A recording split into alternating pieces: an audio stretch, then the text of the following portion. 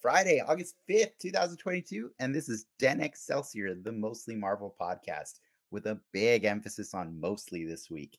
I'm Dennis, and I'll be your host as we review the latest Marvel happenings across all media, as well as other superpowered stories that caught our attention. And when I say we, I'm referring to the special collection of nerds joining me this evening. First up, my co host with an aversion to reading actual comics. It's Ricky. It's me. I'm back.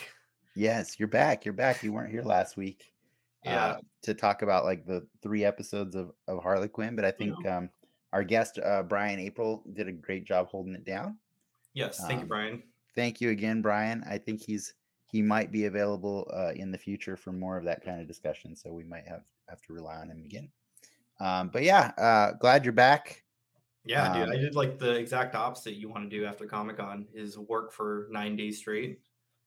Yeah, that's pretty bad.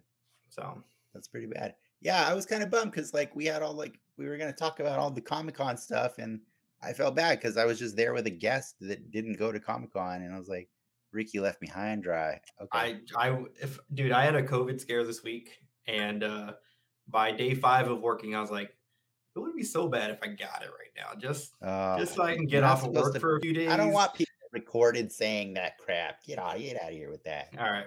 They'll be saying that. Okay, I'm glad you're healthy, so that you can Everyone's healthy in my household. So that you can endure the pain that is going to be delivered to you for the rest of the evening. And two of the people that will be probably helping deliver it are our special guests this week. I'm just gonna bring both of them out because like I don't have any like cool fancy things I want to say other than we're talking about Sandman tonight, and these are the two biggest Sandman fans I know. So we're just gonna bring out Travis and Lindsay as soon as Ricky does it. Welcome. Hello. What up? Welcome, our Sandman. I know Travis has been always angry because I never allow him to talk with Lindsay on the show. Right. So I was like, he's always waving at her while she's helping me set up in the background, and he's That's like, right. I can never hear what you're saying. It's so sad. Yeah, he's just talking shit. That's all. I mean, I was at your wedding. I mean, come on. Sounds like Travis. Well, I'm glad you guys both get to be here. Lindsay's got the full-on Sandman background behind her. Yeah, you're in the tomb. Yeah, wait, I'm trying to figure out how to point to him. Basement. Yeah, there he is. No you clothes guys, on for 70 years. You guys, I know, and you're allowed to judge me, but however much you judge me, feel free to judge Ricky more. But like for all the times I've ever heard, Sandman praised, it took me until this week to finally read it. But I did read it. I read the first volume of it. And I was so thoroughly pleased though, because for two reasons. One, because I loved it. Two, because I knew in my heart that when that came out, my brain was not ready for that. It was not. And I'm really excited for later today to talk with Ricky because Ricky's a Sandman virgin even more than I am because like I'm familiar with the Sandman. I just don't I didn't know anything about it. Yeah. And so but like just to be clear for our audiences out there, like we will be talking about both the Sandman and Harley Quinn season 3 episode 4. Just to be clear, we'll do Harley Quinn first since that one came out like yesterday. Yes. And Sandman was a little rougher for people who are joining us live on Friday night because it literally dropped at midnight this morning. So, we forgive you if you didn't have time to catch up between work and coming to join us here. But if you're not live, you're in for a treat because we're going to talk about both of those things. Is there Marvel on your podcast today? Or is it yeah. So the rule is it's called the Mostly Marvel podcast, and that the reason is because most of the time that's all there is to talk about because most of the time the news is just freaking Marvel. But it's a pretty DC heavy week this week, and so we actually, as much as the name might imply, I'm not as biased as it sounds. I do love me some DC.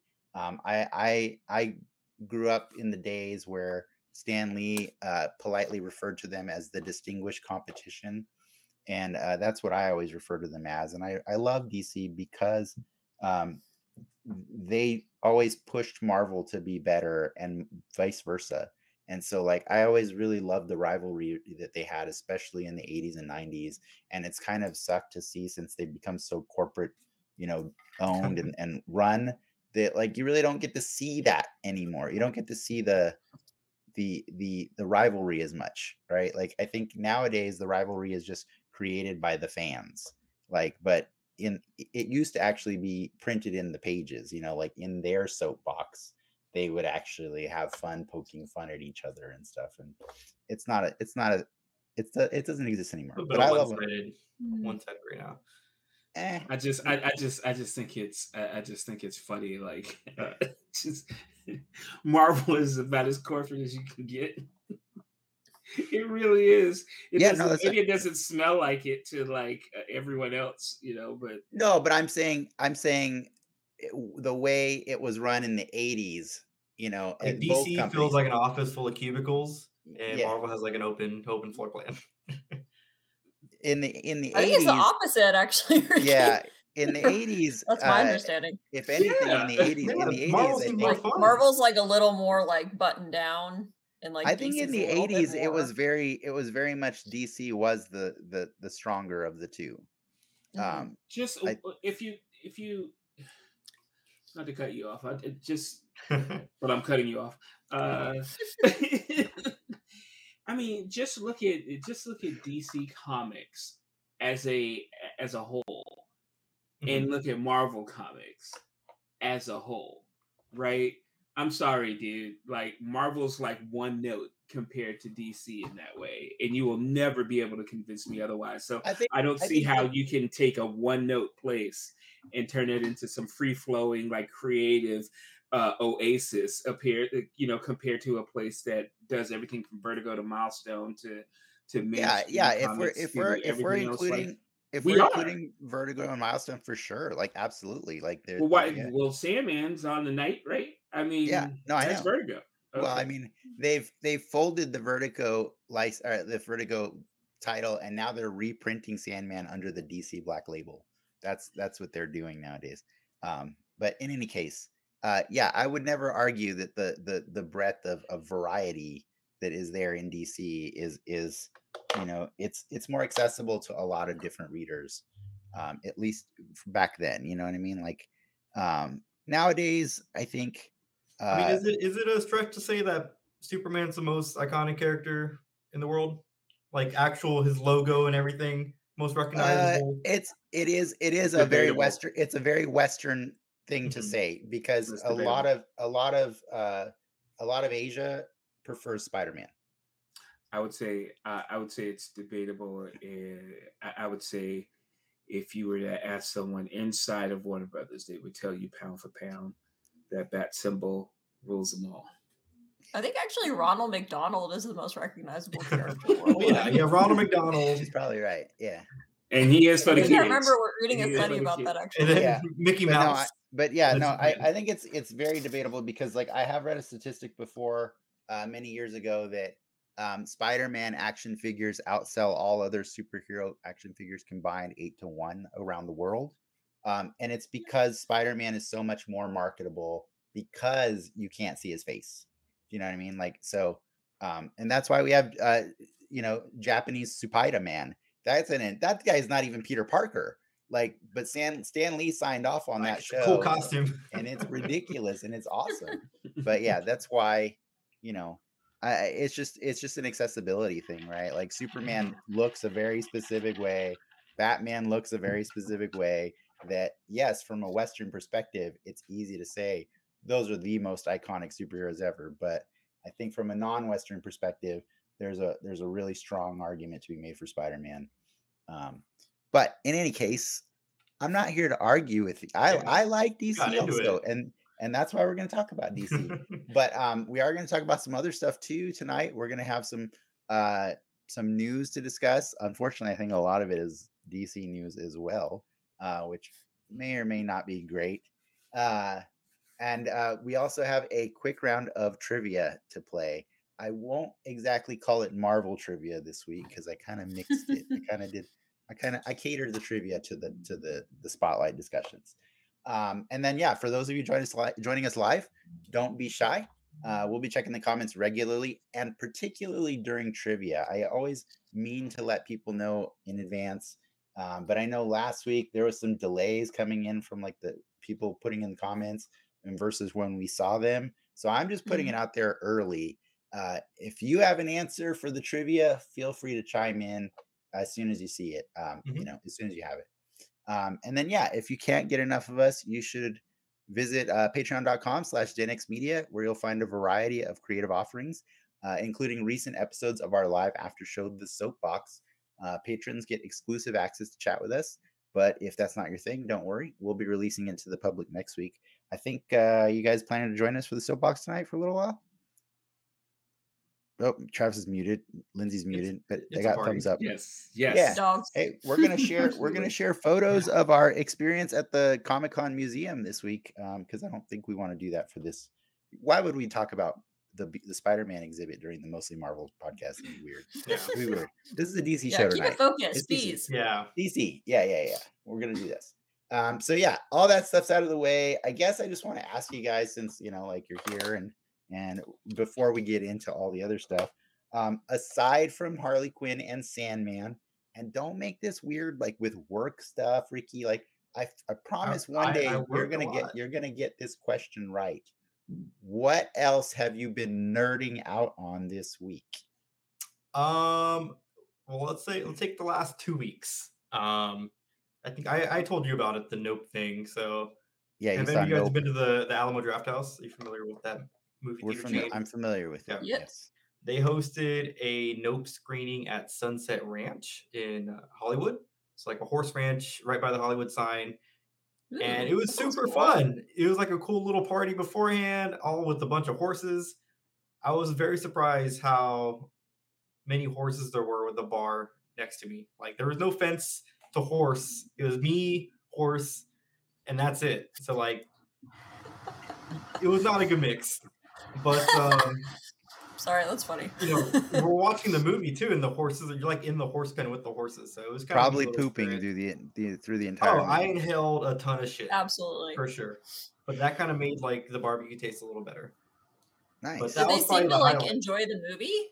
Were the horses into it? They definitely were reacting to the horse sounds of the movie. Were the horses into the movie? They were straight up watching it. I need to know. And last thing we didn't notice with the horses is, did you know like they scratch their back like a dog? They literally roll over. So after the horses got done with like their little tours they were doing, they all took off their saddles, and like literally like 20 horses start rolling around on their back, and that's a pretty scary thing to see. That's a big animal. Why is it scary? Because they are really big, animal. It's a big animal, and they're dangerous. I think what it is. I think what it is that if you haven't grown up around like nature and just animals, period, right? They always don't seem to be that big on TV, but when you are face to face with like nature, it's like, wow, that's I have a friend who used to ride, so I was around horses a lot growing up, and they're actually pretty scary. They're big. Yeah, exactly. Yeah. All right. Since Ricky was so kind as to answer the question before our guests, how about our guests? I was just preempting everybody to avoid, but thank you for avoiding the work answer. Travis, what have you been learning out on this week? I've been anticipating this week for a minute, just because you got Sandman coming out, so I've been sort of, going back and sort of flipping through the old comics, like my omnibuses and things of that nature. That's cool. But the other thing I've been sort of anticipating that I'm sort of saving it, is that Prey movie. Let me tell you something. Believe me, I wanted to watch it today, but I wanted to be present for your Sandman conversation. Can our soapbox just be us watching Prey? So for me, like for real, like I really love Predator. I really love Predator, right? And every other Predator offering has been just crap. I like Predator 2, man. Yeah, with it Danny was Glover. okay. Yeah, it was okay. Well, I like Danny Glover. That's a good There was one. enough callbacks, and it was okay. But And after you got a that's lot a more. wrap. You got a lot more like like Predator lore in that one too. You That's know, like true. with That's true. the pirate gun and everything. Yeah. So my whole point is that for the recent, like I don't know, the last decade or so, we just had nothing but crap Predator offerings, and this is the first one that's gotten really good reviews, and I'm kind of 95 scared. on Rotten Tomatoes. I know, dude. I'm scared and I'm excited all at the same time. So you know what's funny? I told you how this week is the first time I've ever read Sandman. Before I started reading Sandman, I would have told you the thing I was most excited about this week was Prey. But then, like, after I read the first issue, I was like, well, this is good. I'm going to keep reading and see how far I get before we start watching the show. And yeah, as of last night, I was like, Lindsay, I don't know when we're going to watch Prey because we got to finish Sandman first. So I think I'm going to watch Prey on Sunday, maybe Saturday. Getting bumped? Oh my gosh. Prey got bumped, dude. But like, don't get me wrong. I freaking love Amber Midthunder from Legion. And she's the main actress in Prey. And I really do believe in the Predator IP. I do. I just think they had a lot of tumbles, a lot of slips and falls. But like the IP is so solid that like all it needs is one movie to get it back up and running. That's all it needs. That's it. And so if this is the one, way to go. Proud of them. And also shout out to Bullet Train that I will see this weekend as well. It's Brad Pitt in something that looks like a Guy Ritchie, film on steroids. I'm with it. So that's gonna get me to the theaters. I'll watch that one on TV. Yeah, I think I would rather see Nope in theaters before I see Bullet Train. No, I did that already. Yeah, I haven't seen Nope. Did you and Ricky like it? What was the? I like Nope. I like Nope a lot. I did like Nope. Okay. But unfortunately, it's one of those. It's one of those movies where you have to think, and that's going to turn people off. Yeah, that's fair enough. Lindsay, I mean, your answers are gonna match pretty much with mine, but what have you been nerding out on? So many things. Here, I'll take them all, so then you just have nothing to share. Cool. Yeah. So we did the finale of RuPaul's Drag Race this week. So that was really super fun to watch. All stars, all winners. Yes, congratulations! Spoilers! Jinx won soon. I've never seen that show. What? You've never seen that show? They all won. It's deeply literally one of the best things ever. Like, I don't understand. It's really good. It's all like watching artists and cool culture. 14 seasons in, it's still amazing. I've like dipped in and out of RuPaul, and I like what I watch when it's there. Yeah, it's great. What do they win though? I'm always lost on what do they win. A shit ton of money. Money. $200,000 now. They don't get a show or anything, or like do they get part of $200,000? Dude. Yeah, they get a ton of money, and then they get put on like tours. They get booked out like crazy. So it's like definitely the exposure. Yeah, there's a Vegas show. In addition to like doing stuff for RuPaul, it's a lot of exposure. So that was really fun. And then we've also been watching that new show, Reservation Dogs. Really good. Is that on my recommendation? How is it? Oh, it's great. It's great. Amazing. Okay. Yeah, it's also executive produced by Taika Waititi. Mm-hmm. And so if you like Atlanta and you like The Bear, it's like somewhere in that I haven't same seen The Bear. Workaholics mixed with Atlanta mixed with The Bear. It's a little I would say it's like good. Yeah, it's more Atlanta-y. I haven't seen something like recently on FX that I hate. Like everything FX puts out, man, is just so good. I just saw a commercial. Yeah. I highly recommend The Bear. But like The Bear. But the Reservation Dogs is a lot like Atlanta in that like some episodes are really funny, and then some episodes are really like, oh, I feel bad now. I feel sad. Like, and so that's how Atlanta is, right? Like sometimes Atlanta goes for the introspective, like, how are you going to feel after you learn about this? You know, like Right. that's reservation dogs, but for the Native Americans living in Oklahoma, it's their little clique, you know, their community. Reservation life. Yeah, it's cool, Indigenous dude. life. It's a really cool show. You get Highly some good recommend poppins too in that show. What was that? Yeah. Right? I figured I was going to watch it. Just I didn't know when. Yeah, you know, apparently just this the commercial for it, you know, just drew me in because the dude's like standing there in the semi mystic stance talking about this is how our people are, and he's like, word, and then he's like, nah, I just made that up or something like that. You Yeah, know, like, no, oh my god, I need yeah. to see that. the first Yeah, the it's first good. episode's I recommend probably it. the first episode's probably more funny than a lot of the other ones, but like they're not always trying to be funny, and that's Mhm. what's cool Mhm. about it, you know. And It's they quirky. focus on different characters, you know, different Yeah. episodes. So sometimes you're not even like Atlantis. Sometimes you're not even focusing on the main characters at all. They're not even in the episode and stuff. And so, yeah.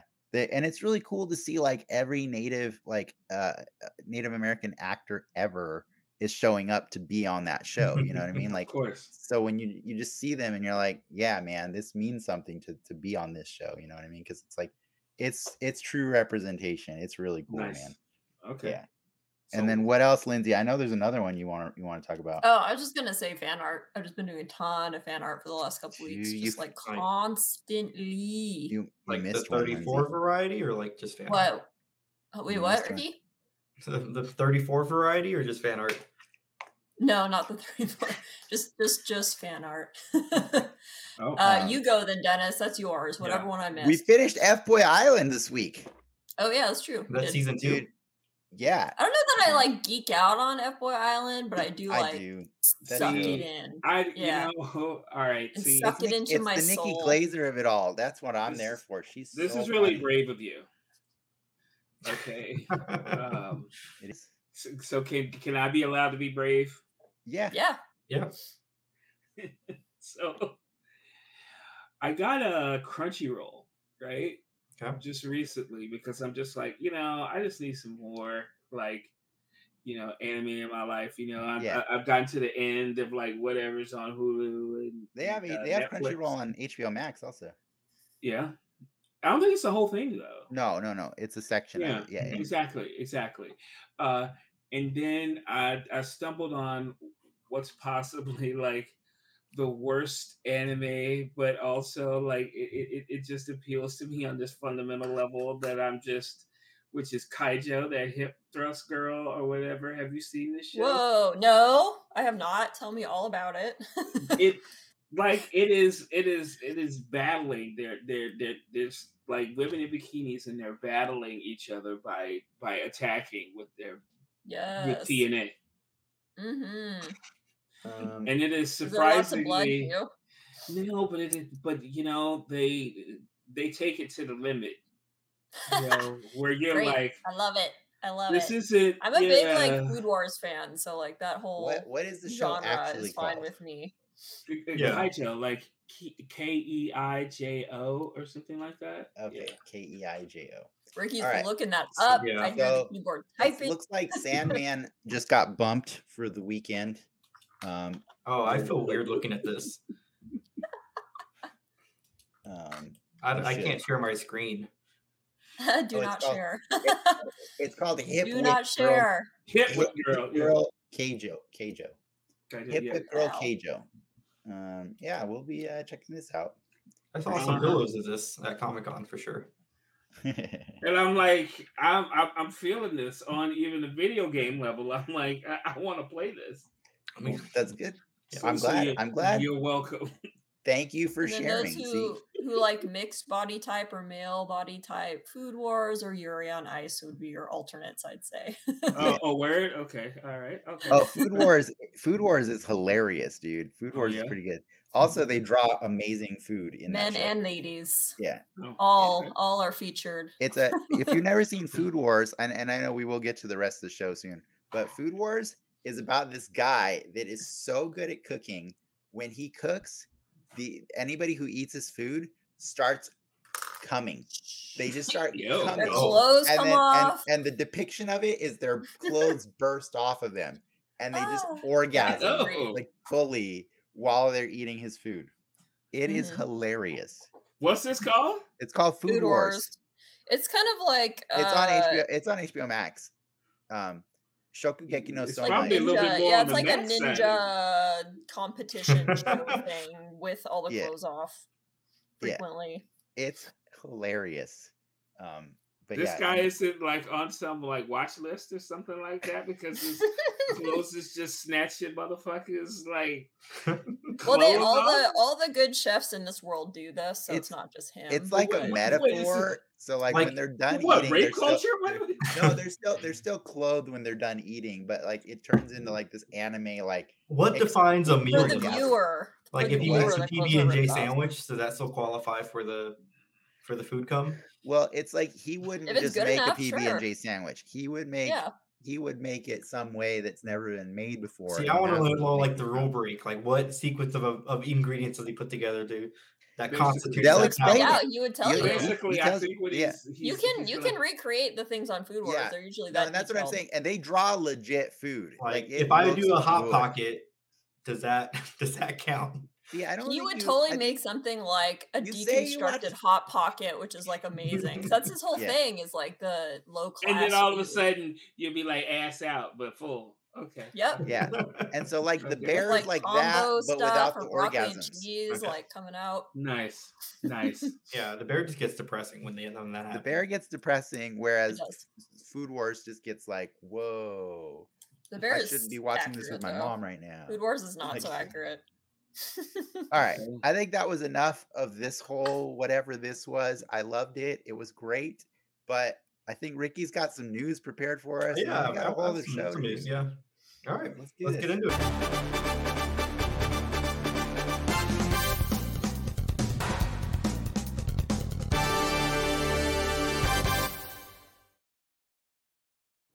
So, Lindsay, you just got done Yes. watching RuPaul. Uh-huh. We got some RuPaul up in this show. Shea Coulee, as Dennis told me to pronounce, she's joining Marvel's Ironheart series. Just so Yes. you know, Mhm. she doesn't come to play. She comes to slay. It's like, From trusted source Deadline. That's all I got for that one. She's Do you have gonna any be in the guesses show. on what character she would play, Dennis? I have Do you follow Ironheart? I have not read Or Ironheart Travis? ever. I have no idea, but whatever it is, it's gonna be fierce. Apparently, I mean, Mhm. look at Is Homegirl. Ironheart newer than Miss Marvel? Yeah, in the comics. Yeah. Yeah. Ironheart's- Ironheart's on the Yes. very new side of comics Yeah, for, yeah, for it was, characters. Yeah. All right. And Yeah, we- Shea and- Coulee's and- a good actor, I feel like. So Shea Coulee's great. I love it. Yeah. Like that is talented. an amazing entertainer. And so I'm really happy to see her do like whatever she's gonna do on Marvel. Like, I mean, Marvel's definitely, like I know there's a lot of people that are upset about it for gross reasons, but like Marvel's trying to make up for the past 12 years of lack of diversity, by going all in on this. And like I've loved it. I've been here for Hawkeye, or not Hawkeye, I meant She's the one white guy. Unfortunately, I meant Moon Knight. Well, even Hawkeye has Echo. Echo's in Hawkeye. You know what I mean? That was pretty That's cool. true. Moon I Knight. just mean and- Hawkeye. Period. He just needs to get out of here. And he was deaf representation too, by the way. That was pretty Yep. cool. Yeah, but no, like Moon Knight and Miss Marvel and like so many, like She-Hulk, so many of the things they're doing right now. I'm here for it. So let's keep it going. Let's see where we can go. yes. Let's yes, see how please. crazy we can get this.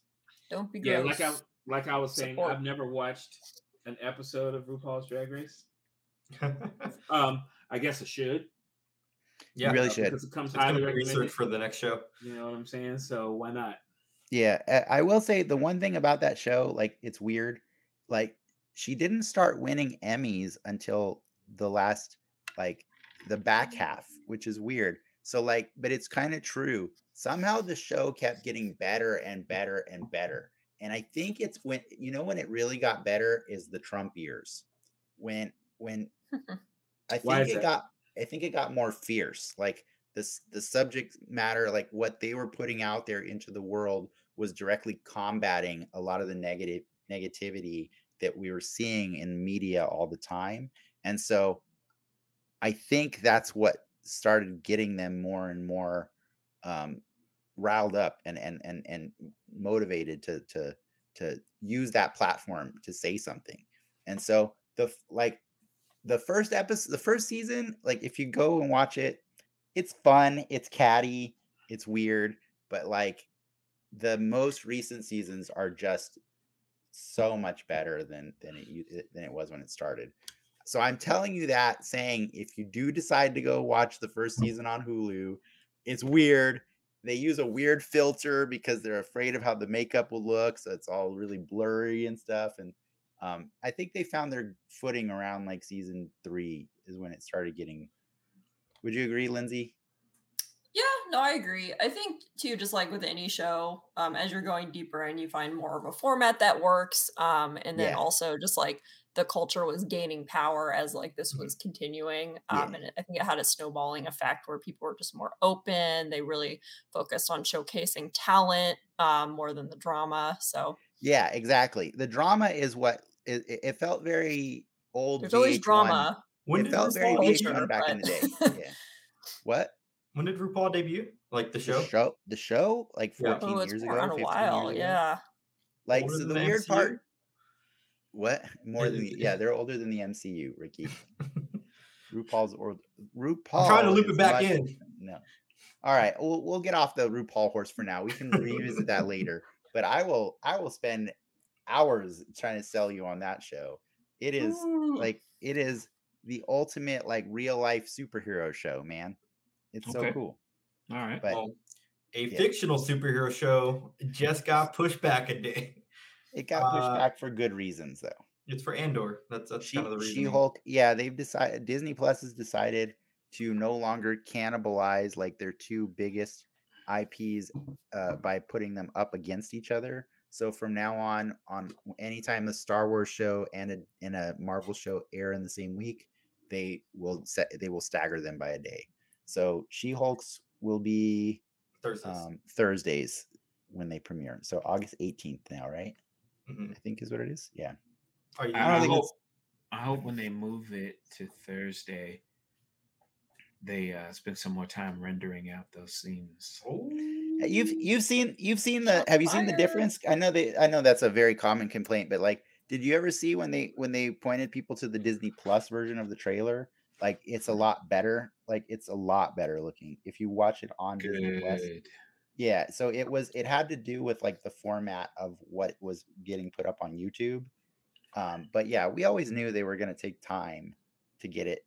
I don't know. I think they're working up until the last minute that they're happy with internally that looks a certain way. Yeah. I don't think it needs to look like Thanos every. I believe it's going to look really good. I think it is. But if I'm wrong, I'm wrong. And I will be really sad because, like, honestly, I don't say it enough, but like She-Hulk is one of my favorite Marvel characters. I used to have the big old statue that would follow me around in my offices and work. I have a She-Hulk statue. I actually have two. And I do not have a Spider-Man statue. It's weird. It's weird. But yeah. Did you like the Andor trailer? Says a lot. It does say a lot. Yeah. Mm-hmm. Did I say come again, Ricky? The Andor trailer? I saw you had some comments on it. Yeah. Look. I feel like I feel like I'm in a complicated relationship with Star Wars. I can't quit it.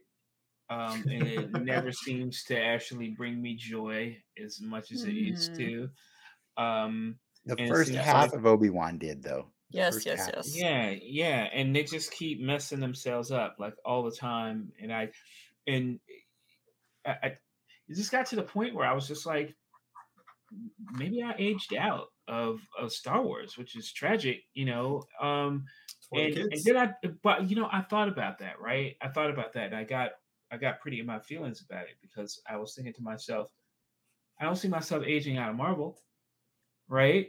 And damn it, that's not the same demographic, right? So what up? right? And so when I saw this Andor trailer, it had it, you know, it was like that Star Wars Old Bay seasoning. You know what I'm saying? It was just like you caught a whiff. Taste it. You could just, yeah, you know when you smell Old Bay and you be like, oh shit, it's on. Like, like seafood, it's on, right? And that's how I feel like, is that Andor captured that A New Hope vibe that was sort of modernized in Rogue One. Mm-hmm. And like, hey man, the rebellion are damn near terrorists. Yeah. Right? Like, what's that like? And I remember seeing Andor shoot that cat in Rogue One, and I'm thinking, yo, this is the rebellion for real. Like, they're trying to snuff cats, right? Like, and so for me, that's the vibe I got, and my body is ready for Andor. Your body's been ready for a lot of things so far that have not treated your body well. That is very true. Yes. That is very true. I actually haven't bothered to watch the trailer because I'm at that point where I'm like, I will just watch the product and judge it for what it is then, because I'm tired of these trailers trying to make me feel something. Hey, by the way, how many times did they use that Duel of the Fates song in the Obi-Wan show? That song that got Ricky super hyped for the show. Oh yeah, zero. But they brought back John Williams to do a new one. Zero. You don't bring them back to just rehash. I'm just saying, like, that it's trick. It's dirty tricks they play with those trailers, and that's why I don't subscribe to those trailers anymore. All I'm saying is to say, if you would sniff that trailer, it would smell like a. Smell good to me. All right. Yeah, I mean, they all feel good to Ricky though. No, it smells like a New Hope though. We'll the whiff, the oh dear. We'll see. Well, let's move it back into to Ricky's news. Yeah, this movie smells kind of bad. Thor: Love and Thunder is officially the worst rated MCU movie, beating Thor: The Dark World by 1%, sitting at 64%. That's gotta be like a bot. Or like it could be. I thought it was a little relevant. Yeah, so somebody did like a bad review train on that movie because like people are pretty mad about it. Actually, objectively, Thor: The Dark World is one of the worst things that the MCU has ever put out. Yeah. So like, to even come close to being rated at that, or even be lower than that, that's just stupid. And I'm so tired of the ignorance behind all the people that get angry at things and that have politicized the word woke and turned woke into something that means something negative. Like there's nothing bad about being woke. Woke is good for us. We need to get the medicine served to us more because people have this weird idea of what this world actually looks like versus, what reality is. And so like, I love Thor: Love and Thunder because of all of the representation, because of all the weird romantic comediness of it, because the fact that like he's in a romantic relationship with his hammer. Like, if you don't love that, you just I don't get it, man. I don't get why people like to take Thor seriously is such a weird thing to do. To plant that flag now you've decided to take him seriously when after 12 years of him being the joke. Like, it's so weird to me. So it is weird. I don't know. Well, that's what I have to say about those ratings. Look at that. Get out of here with those. Move on. Right. Next story. It's the same people who like got the people Snyder are gross. Cut to exist. Next story. Don't be discussing. People are gross. People are gross. Variety or Warner Brothers kind of a little gross right now.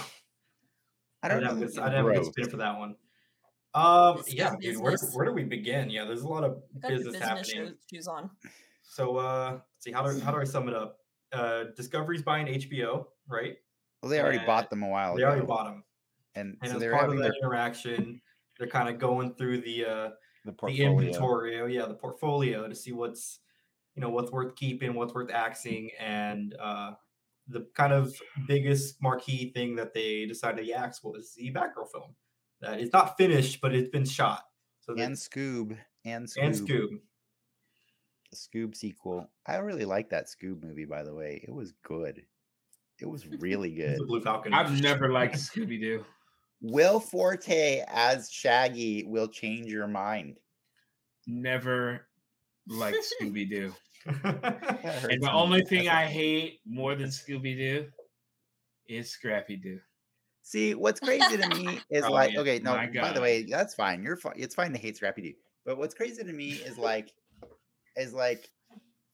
Scooby Doo brings together two of the greatest things in this world, which is dogs and weed. Like Weed? how do you hate Scooby Doo? Okay, just I'm all gonna tell fuzzy. you. I'm gonna tell you why. Okay, because the answer is a crazy white dude in every episode. Okay, it's a crazy white That's dude. A lot of them That's are social- white that's in social white commentary. costumes, white hood That's costumes. social You know what I'm commentary. saying? Why are you running? You know it's a crazy white dude. Just tackle his ass and rip the damn thing up. Like it's always a crazy white dude mad at kids. You know what I'm saying? I ain't got time for that. Not only that, They always man, like let him hang out too for like ever to like yell at the kids. Yeah. It's just Did you ever what like are did you ever guys like the Blue doing? Falcon? Dynamite. Okay, fine. Okay. Fine, we're moving on. We're moving Alright. on. Let's go back to this Alright. DC thing. Yeah. So that No. wasn't the extent of the news. So Batgirl was the first to get cold, and then the newer reports are saying a lot more is potentially on the chopping Yeah, block, like so. including What's Supergirl, and then Mhm. they're also looking at their HBO Max portfolio, which is including potentially Harley Quinn, Doom Patrol, and Titans. the Flash Two got of which canceled? I or- don't I'm think. okay with Titans. Wait, Flashpoint has been canceled? No, sorry. The Flash, the TV show. It's their last season, right? yes. Yeah. Well, that was probably already decided before. That was, that wouldn't Ugh. necessarily. Like they always planned, they had he's gone like 8 seasons or 9 seasons. That's plenty. That's plenty. That poor guy. It is. It really Like is. that poor man. And I can't stand all the videos I see on TikTok that keep showing the increasingly bad CG that show gets every season. Like it's horrible. Like I feel bad for him. Let him go. Let Grant Gustin go and have a career outside of that franchise.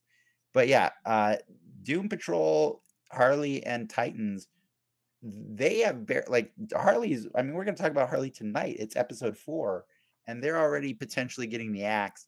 Doom Patrol, its next season hasn't even started airing, and same with Titans, and they're already potentially getting canceled. So, that's rough. Like I've also heard rumors that it's possible they might even consider just folding HBO Max and rolling it into a bigger That's already announced.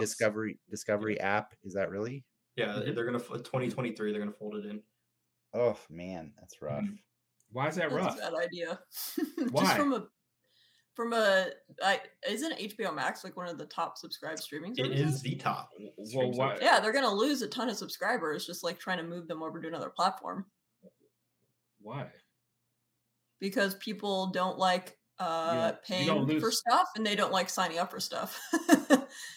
So you're No, gonna but- have a conversion issue. I'm just talking about pure like UX businessy It's about stuff. money. Like trying to move people from one thing to another thing usually is a huge drop off. Yep. If they save enough money, worth it, great. But I don't know. I think it's probably gonna net out at around 10 to 12. It's gonna be, whatever that is, at $10 to $12 or some sweet spot there. I don't think there's gonna be that big of a jump or drop off at all. I think all of the industry is see. moving to this sort of monetized. I mean, it's funny how things went from TV broadcast to cable Mhm. to and then now It's just a big streaming circle. is Yeah. it's back to where we Yeah, started. and there's so many like options out better there. ads. It's super confusing better for ads. people. Yeah, I Right? mean, like, Yeah. searched this area for like years professionally, so Yeah, all that it's nuts. Yeah, all that to say, they've got a lot of content. And I appreciate what's going on here, Mhm. which is to say, let's get rid of the nonsense, right? But- Let's what? But do we know that Batgirl was nonsense? Yes, Do we know that Supergirl was Yes. nonsense? yes. You- Well, that we hasn't even do? been, I don't think that's been We written. do? yet. Yes, Definitely you know has it's been filmed. nonsense. Yeah, I mean, like, I understand axing some of these like niche things again from a business perspective. I'm just saying I don't know about taking Like- one of the top subscribe things and trying to get people to move to like a very It's low weird. It's subscribe all- thing it's when all there's so weird. many options. Think about it. Think about it for a second. I'm okay? sad that Doom Patrol's leaving, but I'm sure it didn't have that many people watching it. And then also, like, what is the business model they're going for? Are they just trying to get butts and seats, going for hours in advertising? Or are they trying to get subscribers? Like, I don't Like- know like- what their goal is, but it's a bummer that Doom Patrol is canceled because I like the show. What do you think moves the needle more in a streaming service? A Batgirl movie or Guy Fieri's Diners, Drive-Ins, and Dives? Probably Diners, Drive-In. Well, what is move the needle? Is it people Or actually purchasing people- the subscription because Yes, of that content? Exactly that. Or is moving the needle getting people to watch more hours? Because it depends on what your business model is. Yeah. Okay, That's so true. that's a false comparison, and the reason why I say that, it's sort of like, I remember, when we worked at PlayStation, for example, like the God of War team would make all this money, right? And they'd be like, "Oh, we're badass. See, we did this," While the baseball team, on the other hand, made a certain amount of money every year, right? Mhm. And so when you added them up, they were pretty much the same, right? Baseball's consistent. Right. And so what's going on here is that, that Diners, Drive-Ins, and, Dives or whatever, that's straight cash all the time. That keeps the lights on. And then you have these events that are these movies and so on and so forth. So it's not one-to-one in that way. But as a streaming service, you have to have both of those things. Yep. You see what I'm saying? And so that's what Discovery is doing. And it makes sense to me. Now, as far as this Batgirl film is concerned, the reason is that you see the crap that comes out.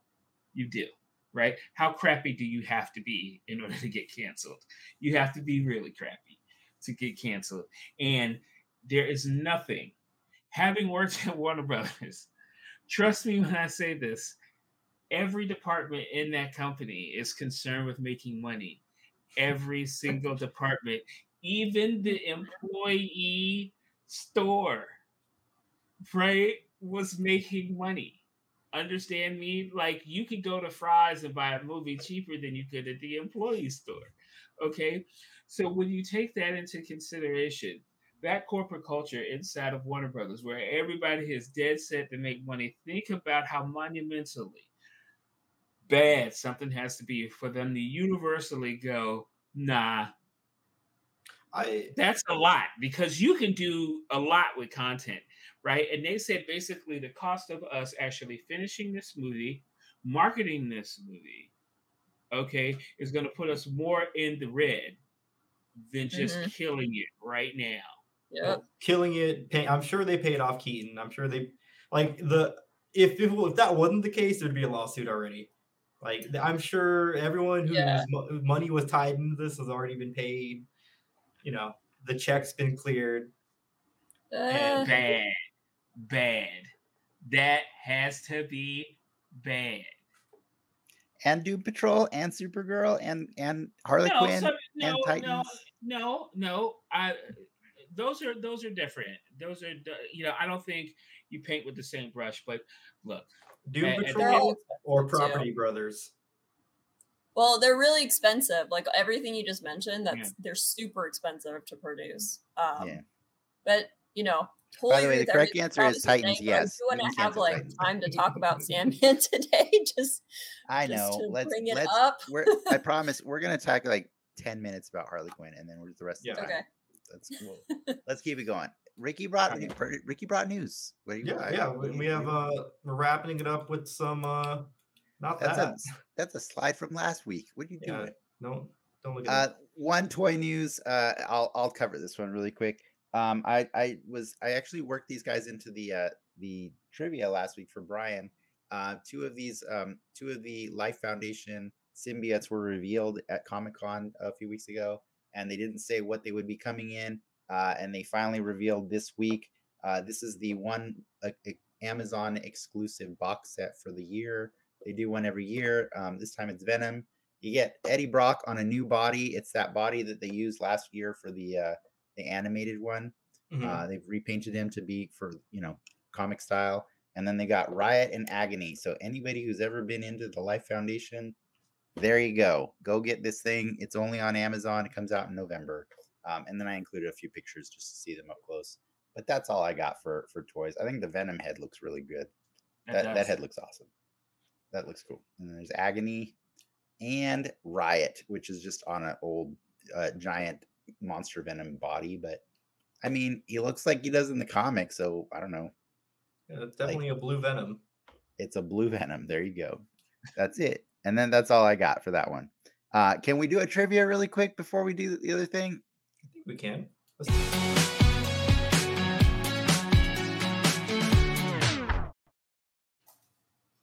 All right. So anybody who's not been under a rock for the last 50 minutes knows that we are going to be talking about Sandman today. So I decided to, do some little research. I did spoil some things for myself, but I wanted, for the sake of you, for your entertainment, I wanted to come up with a game that just acknowledged how many goddamn people are named Sandman in comic books. It's a lot, guys.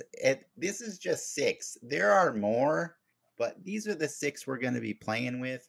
And so what we're going to do is I made a little trivia where it's going to be which Sandman blank, and I'm going to show you some Sandman, and you get a multiple choice, and you get to choose. And I'll let all 3 of you work together, or you can each come up with your own answers. I know Ricky likes to go rogue and just go separate from everybody. Nope. So whatever you want, but here we go. You ready to play? Okay, let's do it. Yes. Which Sandman was created first? You got A, Garrett Sanford, B, William Baker, or C, Wesley Dodds? I'm going to go with C. I'm going to go with C. Yeah, I think it's a fake out. And the only reason why I say that is because that whole design is a little bit more pulpy. Well, Wesley Dodds, I think, shows up in the Sandman series, doesn't he? And he's like mentioned as like the first Sandman or something. I think it's been a while since I read the books, but C. Ricky, for the future ones, let's let Ricky answer first because he totally jumped on your guys' coattails. He did. You could tell he did. And you guys are right. 1939. It was a fake out. There you go. I don't think it was a fake out. I mean, I don't know. Well, it's the art style because it's like a modern rendering of an old character. I mean, that's like a 2020 like art of Marvel Sandman. So I don't know. Yep. I don't know how it's a fake out. All right, moving on. Which Sandman has also served as Dr. Fate? You got A, Daniel Hall, B, Hector Hall, or C, Morpheus? It's either B or C, right? You got 3 options and you just chose 2 of them. I don't know if Hector Hall did or not. I can't remember, but yeah, it's not A or C, so B. A or C is definitely from Sandman, like the. They're all from Sandman. Okay. All of them are. They all are from Sandman. Yeah. Okay, this show's gonna get weird. I think it's B. Yeah, I'm gonna go with B. B. And Ricky riding on the coattails. Look there. I said B or C. Look at that helmet. So shiny. Which Sandman was co-created by Jack Kirby? A, Garrett Sanford, B, William Baker, or C, Wesley Dodds? B? Is it B? Like, I feel like B's the obvious. I'm gonna go with A. I'm gonna go with A. Dennis would do a fake out. It's probably gonna be A. Oh, it's A. Yeah. Oh, Travis. Garrett Sanford. You guys, after going to the Comic-Con Spider-Man Museum exhibit, you should know that William Baker Sandman was created by Steve Ditko. Ooh, yeah. See, I was like, all classic Spider villains were. All right, here we go. You guys keeping score? I think Travis is winning right now. Team. Travis is winning. Yeah, he's separated from you guys. he's pulling ahead now. Here you go. Which Sandman is the grandson of both Hawkman and Wonder Woman? A, Daniel Hall, B, Hector Hall, or C, Garrett Sanford? Wait, are B and C the same dude? No, they are not. That's why they have different names. Well, not like the same. They have the same costume on, though, right? Yeah, you know how like Batman has been different Yeah. people have dressed up as Batman. Okay. Yeah. That's why I put their names there, Ricky. Okay. I'm gonna say C. Yeah, maybe C. Yeah. C. It's B or C, but Oh, this is awkward for you guys. Oh, It's A. Daniel Hall. In canon, Daniel Hall's grandparents are Hawkman and Hawkgirl, and Steve Trevor and Wonder Woman. what? They are his grandparents. Because Hector Hall, who is his father, his parents are the Hawk people, and he falls in love with the daughter of Steve Trevor and Diana Prince. Oh, there you go. And there you go. So Daniel Hall, the future Sandman, is Daniel Hall the dude in the show? no, Mm-mm. he is Oh, not no, yet. I don't Not yet. spoil it. Not yet. Okay. Let's not spoil. Yeah, we're not spoiling. Are you but telling me Superman's showing up in this show? I'm not telling you things. Okay. I'm just showing you the truth. Which Sandman has been written by Neil Gaiman? A. Wesley Dodds, B. Hector Hall, or C. Morpheus? Okay. Technically, Now. all of them. Technically, Yeah. See, yeah. I feel like this is Dennis being sneaky, and so I'm gonna say yes. technically all of them. That's exactly. Depending on how you define has been written by. Uh-huh. Yep. So screw you, Dennis. Yes is the answer, and that's my final answer. You guys are correct. See. All three Sandman have appeared I am so confused. in the Sandman. But with that said, Ricky, are you now more interested to finish the show? I'll probably just look up a spoiler, to be honest. My God. All right. Well, Damn, if that wasn't that question killed me. I'm so sad. what question killed you? Daniel, why? Oh yeah. Yes. Sorry. With Let that me said, tell. we're gonna detour off. Let's talk about Harley Quinn for a few minutes, and then we'll switch over to the Sandman, which is what we all want to do. Let's do it.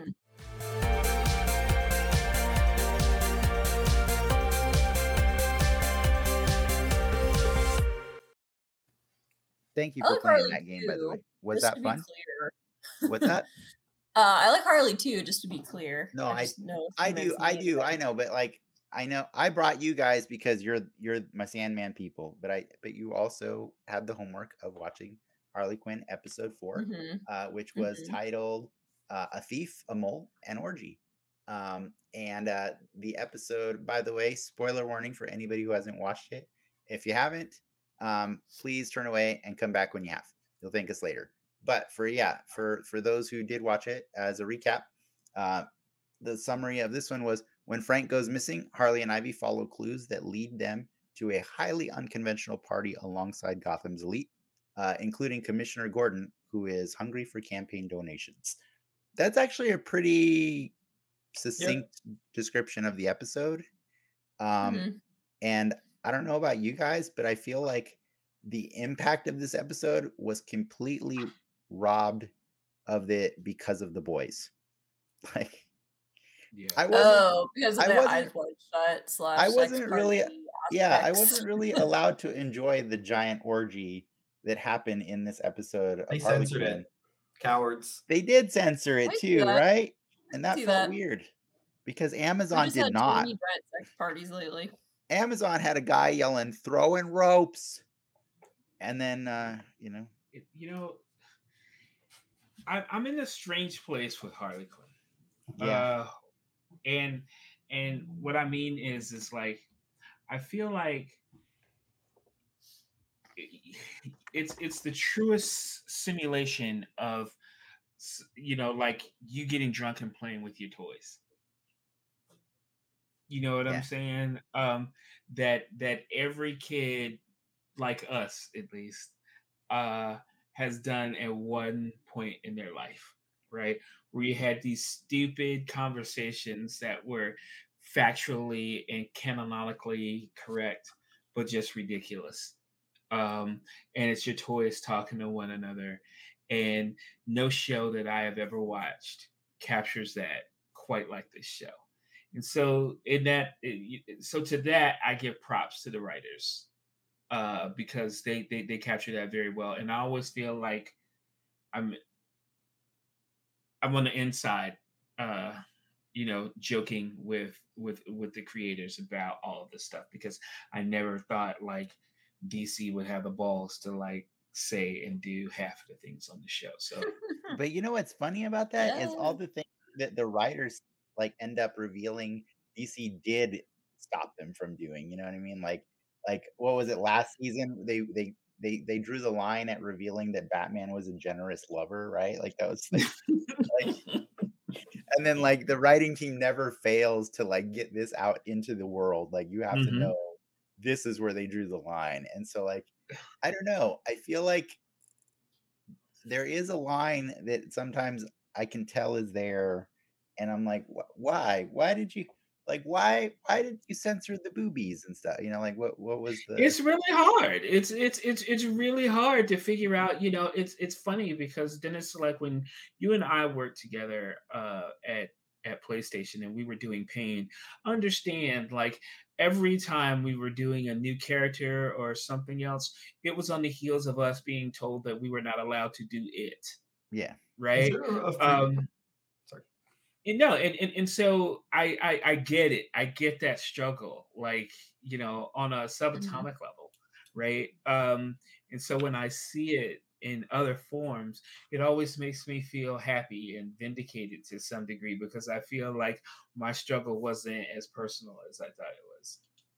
Yeah, I think also like kind of the sucky thing too about like what networks will allow is just the fact that they're showing like a lesbian relationship as like the centerpiece. They're already going to be like at a certain like gauge, and so they're not going to be able to put as much stuff in there because they're already like halfway filled, and they chose that, and now they have to live with it, and that's so weird. That it is a bummer, because like you go and watch Doom Patrol and there's just ghosts screwing in the background on almost every episode. But we're more okay with that than like a loving lesbian relationship from like a ratings perspective. That's a bummer. And from an advertiser perspective, it's a huge bummer, but it is something to keep in mind. Like why are they pulling back this season? You know, they chose to go with a certain way. They chose to like showcase this relationship and the characters and representation, and it's probably the ads. Like I honestly think that's it now. Like there's an ad version of HBO Max now.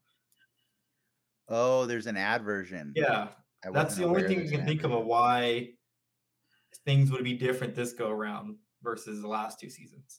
You know, I get it. I see. I wasn't aware. They also might be like just trying to give that relationship a little space to breathe too, like depending on what they're trying to go for with it. You know what I mean? Yeah. You know, honestly, like I love the relationship. I'm fine with everything about it going forward. And I have seen like stuff that, you know, the writers have no intention of ever breaking those two up, because they work so hard to get them together and they love them, and they never want her to go back to a toxic relationship like the Joker, which I'm all for. I like, cool, awesome. What I think is missing though is a little bit of the funny that was in the previous seasons. Like, and I can't help but think it's because the team dynamic is different, because you don't have the misogynist asshole of Dr. Psycho anymore. And man, that guy made everything awkward and therefore funny. And they all they have now is they're surrounded by a supporting group of friends, which is cool. I love Clayface, I love King Shark, I love Frank the Plant. But those three ship Harley and Poison Ivy hard, right? That's true. So like you don't have anybody tearing them down. And that's what's your missing for the comedy. The misogyny was great, man. Come on. That was next level misogyny from Dr. Psycho. Like, you know, everything works in comedy if you know how to do it right. And Dr. Psycho was just beautiful. Like he was the Mr. Roper. Yes, he was the Mr. Roper. We're too old. For you younger people, that's a Three's Company's joke. He was the Mr. Roper, and they don't have that. And I keep waiting to see if Bane is going to be the new Mr. Roper, because they're definitely trying to work Bane up. He's kind of giving those vibes a little bit. Yeah, I want to like a lesser extent. I like Bane. Every time he is on screen, he kills. Yeah, every time. He destroys it with his pasta maker. Yes, I'm not sick of the pasta maker yet. I just love how that's the new default Bane voice. I know. Tom Yes. Hardy. Yeah. Yeah. Yeah. But I But it's do so think, funny.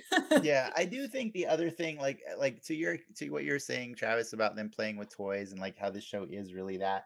I think I've been waiting for them to play with toys in the exaggerated way that they did in the first season, which is kill off Batman's Yeah. villains. Like I still can't believe the Penguin died like the way he died in the first season of the show. Who's off the board? Penguin, Sandman, and Mr. Freeze, right? In this show? There's no Sandman. Sorry, Sandman. Scarecrow. I Other mean, S like, villain. Scarecrow got we might. murdered. Mr. Freeze is dead, I think, right? Yeah. But how many Penguin. seasons you gonna go on though? You can't kill off Well, everyone. well, apparently not many, according yeah. to Discovery. True enough, right? Yeah. Touche. We might be seeing like more wild craziness pretty soon, though, right? Because the next part of the episode is like Ivy's going to turn everyone to plants. Yeah. Like I think they might have just been trying to like again give the relationship a little space to breathe, like show that it's not completely perfect, but you know, like overall a healthy one. I think I and just then really they're want probably the going to world. get a little wild. I want the world to get taken over by plants soon, so I can see how violent that gets. I need to see. I think I just really miss the gratuitousness of the violence and the sex. And I know they tried with that sex in like it was a full-on orgy. I do appreciate that they made a joke of the Court of Owls because I really do hate the Court of Owls. I just don't. That story just like it's always bug me. So it was really funny to see it like just turned into a straight up rip off of Eyes Wide Shut. Like that was entertaining for me. And I love how like Jim Gordon is completely clueless and is going around like trying to get like raise funds without realizing he's at an orgy for the whole episode. Like everything they do with Jim Gordon, I'm all on board with. He is the best worst version of Jim Gordon ever.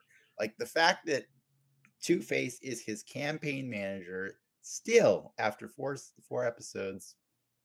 Okay, yeah, you are not the Jim Gordon I grew up reading, and I'm okay with that. You know, and it's like so. Yeah, I think I'm just waiting for more of the ridiculousness from some of the other characters. You know what I mean? Like I don't feel like what Clayface or King Shark are doing is really that far out of the realm of what they do normally, anyways. You know, so.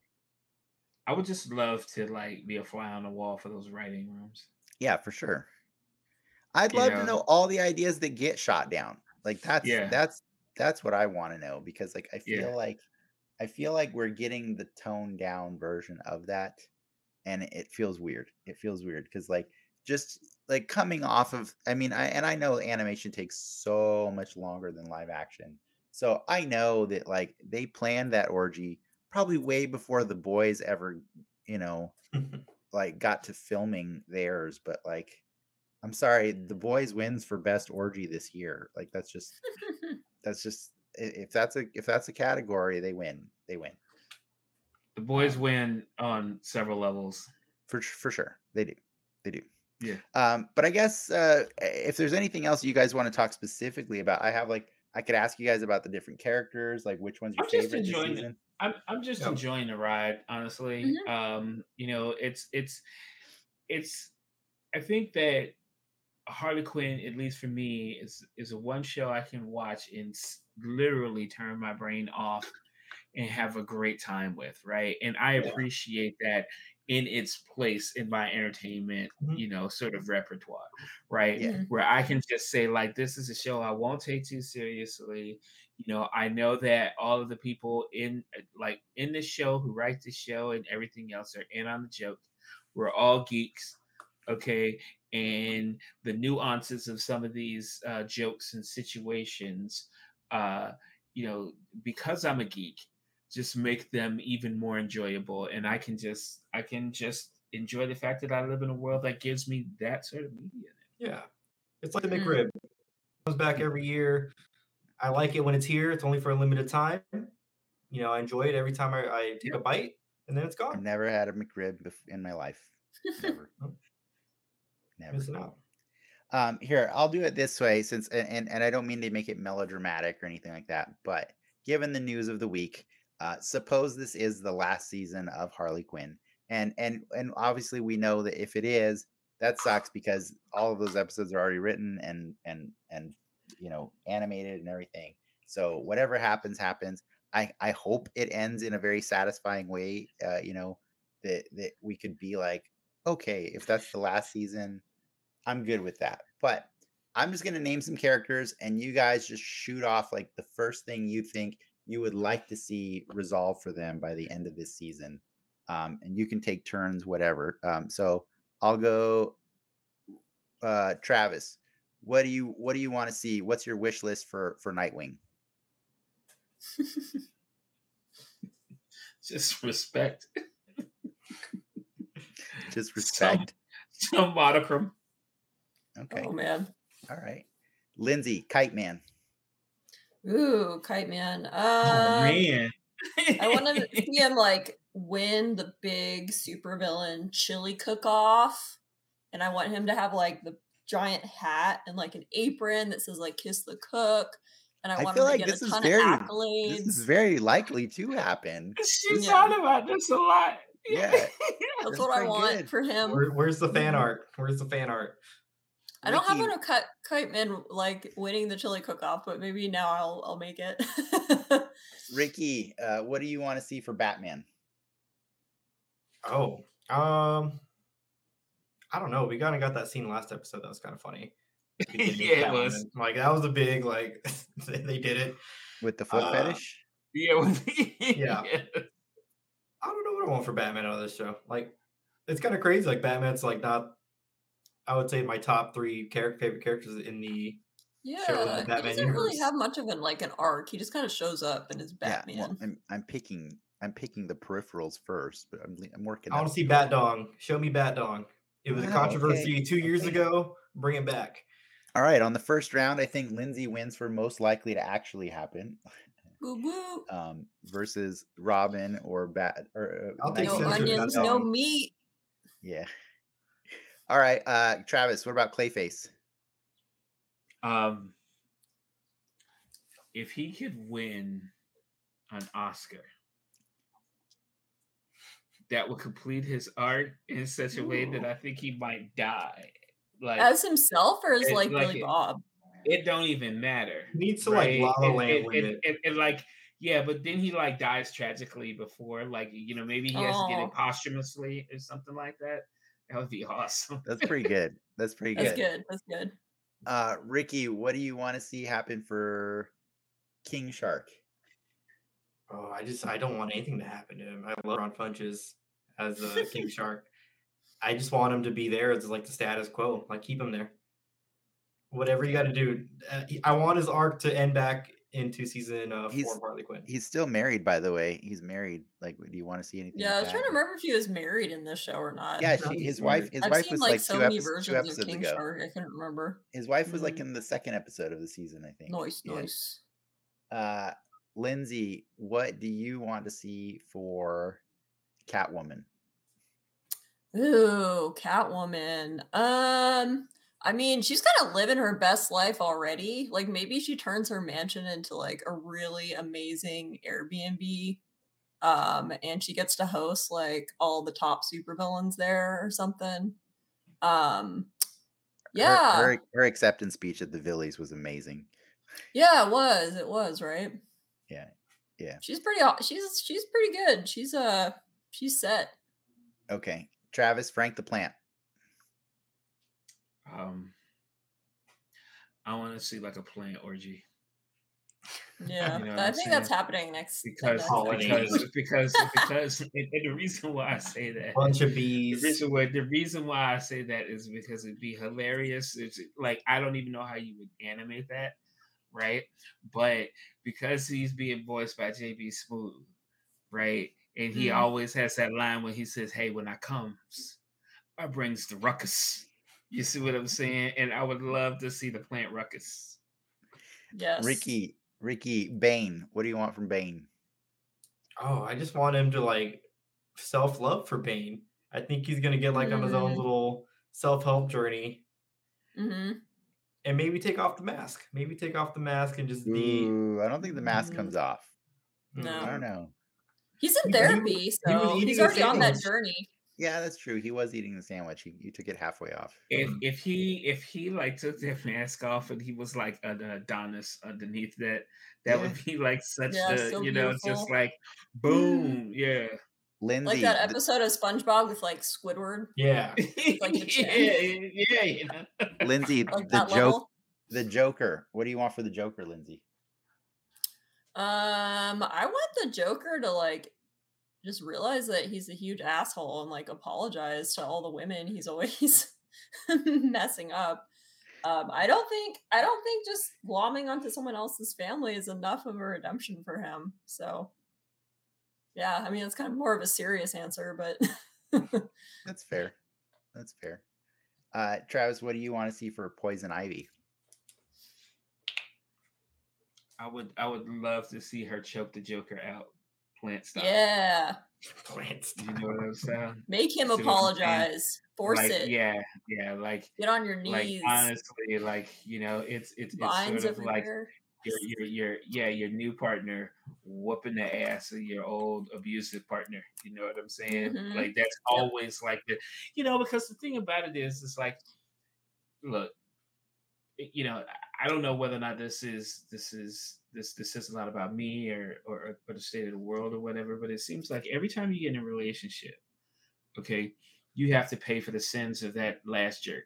You know what I'm saying? To some degree, those people get damaged, they have their baggage or whatever, and so you almost have to be an apologist always for the person who came before you. And when that person before you is a right ass, right? Like there's nothing better than just fantasizing about choking somebody out. You know what I'm saying? So Ivy, like choking the Joker out, yeah, that's what I like to see. That's pretty good. I like that one. Lindsay, Harley Quinn. I mean, I want kind of Harley to do the same as Bane, I guess, like just some self-love, self-actualization. I'm happy for her and Ivy. But she still seems a little insecure, so hopefully improve on that. Yeah. All right, and then last one, Ricky, Batgirl. I wanted to like either cut ties with Gordon or fix Gordon. One of the two will happen. I'll be happy with either. Cause he kind of treats her like shit, like in that show. Yeah, he does. He's kind of an absentee father in that show, isn't he?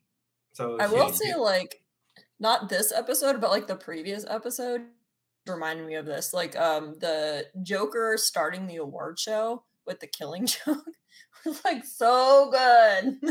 I was dying. Good. That was messed up. It was like also their dresses were incredible. Just saying. Yeah. All right. I want Harley back in that dress at the end. I changed my answer. I just want her walking around in that dress. Nice. I think that was plenty of speculation for what could come. I'm glad you guys are liking it. I like it too. I just I definitely feel like it's missing a little bit of the punch, and so I hope to see that punch come around. We still got like another 6 episodes to go before it's over. Missing the sauce. It's missing something in the sauce, but I hope. I think it's Dr. Psycho is the piece of the sauce that's missing, but I don't think you're wrong. But we'll see. Yeah, I totally agree with you, but I'm willing to like give it until the plant orgy episode, which I think is coming up. Yeah. See how that goes. I don't think I knew how much I loved Dr. Psycho until he wasn't there. And he's great. Yeah, he's amazing. I knew I loved him. Dude. Dennis had the same opinions on House of Cards final season. I never watched the last few seasons.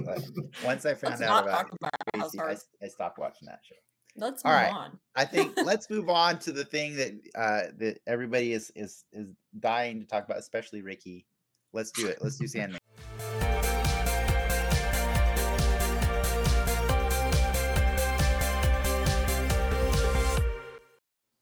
Yes, Gwendolyn Christie looked so good at the top there. She looked amazing. All right, so here we are.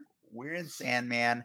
We're in severe spoiler territory. It's going to be weird, though, because the requirement for everybody for tonight, the homework for tonight was to just watch the first episode. Whatever else you do is extra credit. I know that Ricky is the only person among us that did that and only that. But I also know that Ricky doesn't care about spoilers. So full No. disclosure, I think Travis, Lindsay, and I have all watched the first 6 out of 11 episodes of Let the me show. remind you, the show came out at midnight. Yeah, we're aware. And I that's am why not the crazy one here. you are the crazy one usually. No, you're totally not. And like, I'm actually like Yes, all he is. for just like taking your time with stuff and absorbing it. Yeah. So, So for me just specifically, in I this think case, I so, watched a lot of episodes. yeah. So by the way, anybody watching, we're gonna spoil up to at least half. I mean, Lindsay and Travis have read the entirety of the Sandman story. It does have an ending. It ends at issue 75, and then there are some spin-off comics and stuff. But so they know where this is ultimately going to go. So they may spoil even further than what is available on Netflix, just through predictions and stuff. But I'm really happy to have both of you guys here because I want more than anything to talk about like how you feel about what you've seen so far. So I would let Lindsay go first. Ooh. I feel really good. Like, I don't know. This was a really formative series for me, honestly. Like, it was one of the first comics that I read and like got really into because I kind of had a non-comic phase growing up. So it means a lot to me. And I've been really happy with what I've seen so far. Like, it's very close to the original series, and I don't think that always needs to be the case. Like, I'm not one of those people who think that a series needs to be exactly the way the comic book was, but in this case, it is for the most part, except for like a couple of little things that they're adjusting, moving around to make their story flow for the TV format, and I think it's working for it. Like, I'm enjoying it. I'm enjoying all the casting choices. Everyone's amazing. I think everything looks really good. All the dream sequences look really good. And I'm just like happy they didn't ruin it. That sounds really bad, but like I really love the Death Note anime and the Death Note comic series, the manga, and I just think Netflix like destroyed that property. So I was going into it scared. But Willem Dafoe was good as hell in Death Note. You know that's getting an actual series on Netflix. Death Note with Willem Dafoe. They're just making a Netflix series. Like, it's getting a show as well. I don't know if it's tied to the movie. Death Note. He's talking. He's responding to your Death Note. Yeah. How about you, Travis? How are you feeling about it so far? Well, Sandman came out just when I started. I was a year into my professional career, and I was making pen and paper RPGs, vampire and werewolf, and during that White Wolf sort of formative stages. Neil's work was highly influential in a lot of ways, in mood and setting. I can't even tell you how like influential that was, because it was like validation, because I felt like we were doing a lot of things in that image. We were doing a lot of things that sort of tonally were the same. Whenever you jump media, you hope that scent, that flavor, that vibe translates. And I don't think that Sandman would have been possible until now. Like, to give it the grandeur that it needed, to from an effects standpoint, from a storytelling standpoint, like streaming just allows the long form to like really dig in. And so I'm really grateful. I'm really grateful that they've been able to take, these 75 issues of, I think, is literature. It's not just a comic book. It's not just a graphic novel. It's literature. I really think so. And to see it just manifest itself, like, to me, it's just so affirming that certain things make that transition well. And I can't tell you, like, yeah, I'm on just finished episode 6, and I can't wait to be done with this so I can get back into that world. And then eventually pray. Absolutely. Yeah. Yeah, I mean, I think like moving to the TV format too has actually added some additional layers for me, just in terms of like some of the immediate emotional impact of some aspects of the Sandman story. Like I found myself getting more of like a body feeling for some of the scenes that I remember getting when I read the comic for the first time, but it kind of had to sit with me for a little bit. Like in spoilers, but like Cain and Abel, their whole relationship, like it's really painful to read in the comic, but it felt more viscerally painful to me, and just seeing that destruction like on screen a little. And maybe it's because I do know the history of those characters, and then also since we just finished episode 6, like walking with death through her day. Her job, her day at work. Like I had tears, like watching that whole thing. So I just think like having that sweet, right? It was sweet. Yeah, it was really sweet. It was so straight up touching. Like it was like the music added so much to everything. Yeah, man. And I was just like, like there's so many ways that you could have played that, right? And they went with sweet.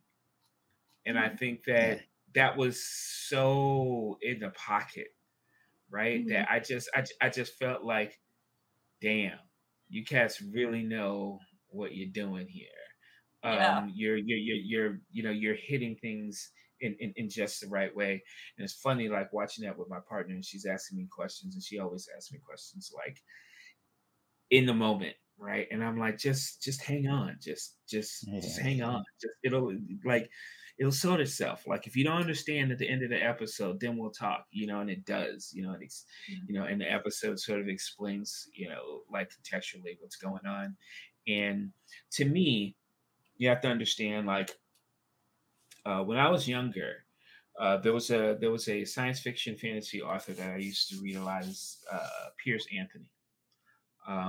If you're into like mainstream, fantasy, like Piers Anthony is like one of the more mainstreamy of, and he wrote this series called The Incarnations of Immortality. And the first book in The Incarnations of Immortality was Death Rides a Pale Horse. And it was about, the character, Death, and how Death went around and did his thing, but Death would meet like Mother Nature, and Death would meet all these other people. And it was like this concept that I thought that was just so cool, that an aspect of reality would be sort of personified, and like what that would look like, what that would feel like. And so when Sandman happens, and that's exactly what you get. And finally, and this is the last thing. I'm sorry, I'm going on. Sandman in the comic, his word bubbles are black with like with like white writing, and it's the opposite of what you see in comics. And I always wondered what that sounded like. Now I don't have to wonder anymore. He sounds emo. Yep. Looks like a sprinkle of Batman. He sounds like I expected him to hear in my head. So. He really does, actually. He really does. Yeah. When did emo start? In the 90s? No, I know. I'm just saying, like, he sounded like Sandman obviously was like a response to that movement. Yeah. Yeah. I just started, like I said earlier in the show, I really wanted to have more knowledge, and I wanted to have like a little bit of a baseline going into it before we did this, because like, Lindsay's always told me how good it is. Travis always speaks highly of it, but like, it's just one of those things I never got around to, because like, I think there was a vibe to it that just felt like, I don't know if I'm ready for that. And so I finally Yeah. just said, I'm just gonna do it. I'm just gonna go all in, read the first issue and see how I feel. And um, I loved it because it was so unorthodox. The way, there's this character called the Sandman, and he's barely the star of the first issue of the story. And there's so many stories going on, right? But like I was able to follow them all. I could tell what was happening really early, like in the first few pages. So I actually went back and reread some of the names of the first pages, because it's like, wait, I feel like he's giving me a lot of names, and I'm gonna keep them stored in my brain, and then see if that pays off. And then 40 pages later, I'm like, that was really cool. And now we're ready for the real story. You know what I mean? Like, so it's like the first issue is a prologue, and much like that I was quite impressed with how literal the first issue was adapted into the first episode of this show, with a few extra things to make it a little more clear that the focus is on Dream. So they start him off with the narration.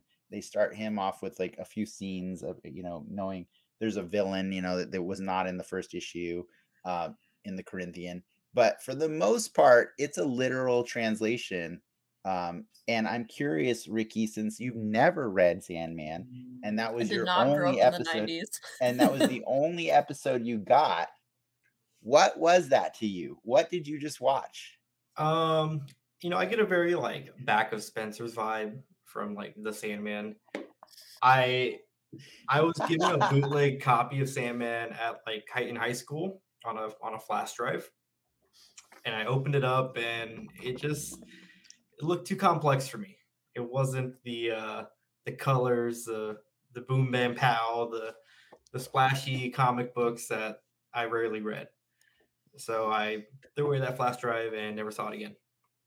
And my following years going to Comic Cons, I always saw the Sandman. I saw the mask logo thing. It's just always there, but never intrigued to pick it back up or take a look at it. So when I had to watch the show for our show, I liked it. It's a little out there. Usually fantasy stuff like that's not my cup of tea, but I don't hate it. So That's good. I it's a lot. It's a lot in that first episode. It doesn't feel like a lot, but like there's a lot on the table right now that I'm interested to see where it goes, especially after the first half of this show, where apparently there's bigger ties to other stuff, which I don't think will pay off in this show, but I could be wrong. So that first episode felt really fast for me, so I was so curious like how it landed for you. Like, it felt really fast. So it's good that it made sense at least. So let me clarify some things really quick for Ricky and I think going forward. So when Neil Gaiman was writing The Sandman, because I read an interview with him the other day about some of the changes he made, from some of the obvious changes he made from the comic to the show. The comic, for the first 8 issues, Sandman meets John Constantine. He actually also visits Miracle Man / Scott Free and sees a dream of him escaping Granny Goodness and Darkseid's apocalypse. He also visits. He tries to go visit. They were going to go visit Batman, but they realized it was 3 a.m. and Batman was working. So instead, they go visit Martian Manhunter, so they can find out where the ruby is. And then later in the story, he fights a famous Justice League villain named Dr. Destiny. You are not going to see any of those things except with the Constantine thing. Like, so yeah, Constantine. They announced that in the panel. It's Joanna, right? Constantine's Joanna Constantine is actually a character that Neil Gaiman created in the Sandman comic that plays an ancestor of John. But they decided before realizing there might be even a rights issue, they decided to have the same actress play both her ancestor and her descendant. So she plays both characters, both named Joanna Constantine. And the interesting thing about it is, like, in the comics, he wakes up in 1988, he breaks out of his cage in 1988. And I was wondering, I was like, do you move it for the show? Do they start at a different time and end in the 2020s? And what they did is, instead, no, they started in the exact same time as the comic, but they just he broke out now in 2022. Yeah, so he's just cooking. They just tacked on, another 30 years and then figured out how to, like, explain why some of these characters would still be alive at that point. But what Lindsay and I rationalized was, why couldn't, if John Constantine was the character that he would have met in the 80s, why couldn't Joanna be his daughter? Because the timeline would add up, right? Like, it would still make sense. And she seems to just carry on all the traditions and mannerisms of her dad. So I'm fine with that, and he did find out later there would have been rights issues. I do love Matt Ryan. Every time he's ever played John Constantine, he's amazing, but it's okay. But outside of that, I can tell you right away, we're not going to see Batman. We're not going to see Martian Manhunter. We're not going to see the Justice League. It's not going to happen. But the reason he did those back then was because he needed to onboard a fan base, right? He needed to bring people on to say, what is this Sandman thing? Oh, Martian Manhunter's in it? I'll check it out. You know what I mean? And the difference is, now everybody knows that Sandman is a thing. He doesn't need those anymore, right? So he doesn't need to play with those toys. So now he can tell a cleaner story, because honestly, they kind of jumble it up a little bit in weird ways. Yeah. What was that? I think I was telling you earlier, Dennis, like, honestly, that first book is one of my less favorites as you're progressing through the story, because of that jumbledness. I think really the appeal to me of the Sandman story was more around the character-driven aspect, and also, like, the mythical aspect, like bringing in gods. Exactly. And mythology, how these things in real life. But ultimately, like, it's really just a story about, if someone who's really, really focused on, like, work to the point of not caring about anything else, having nothing else to his personality, not caring about his family, love, whatever. If someone like that experiences a trauma that makes him rethink his life and what the purpose of life is, how does he move through that? And I think that's the point of Sandman. And so all those little details kind of really become extra and unnecessary. So I'll never be upset about those details being removed, as long as we understand the feeling of what that series means. Yeah, I just wanted Ricky to understand that, like, it's a great story that didn't need those elements in it, and so don't be mad if you don't get those elements in it. Okay. You know what I mean?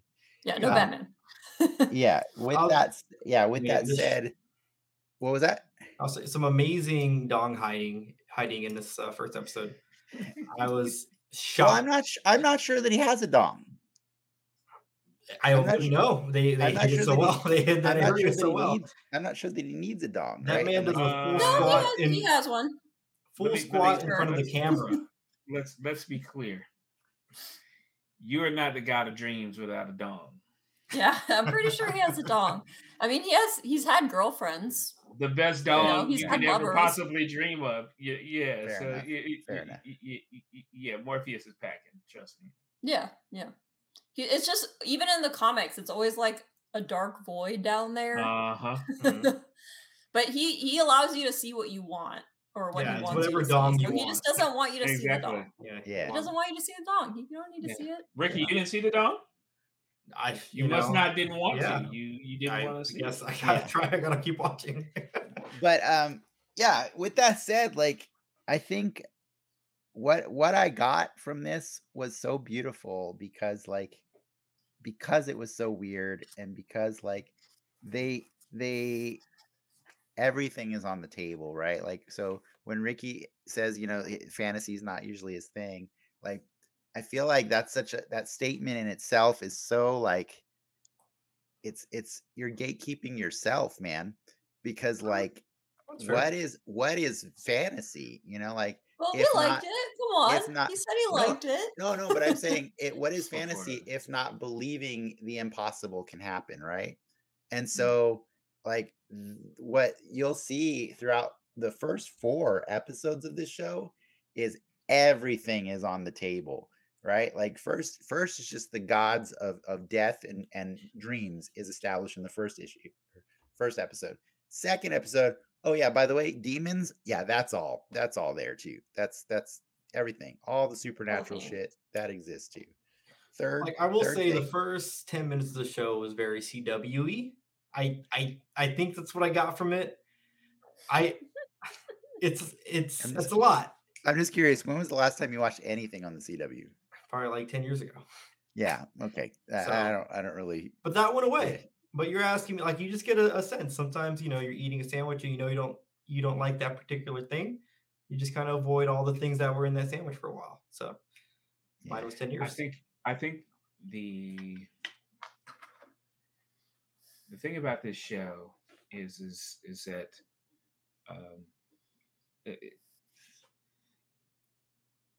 it's sort of like that problem that you have when you're like Superman, right? When you say Superman is so powerful, like, what does he fight, right?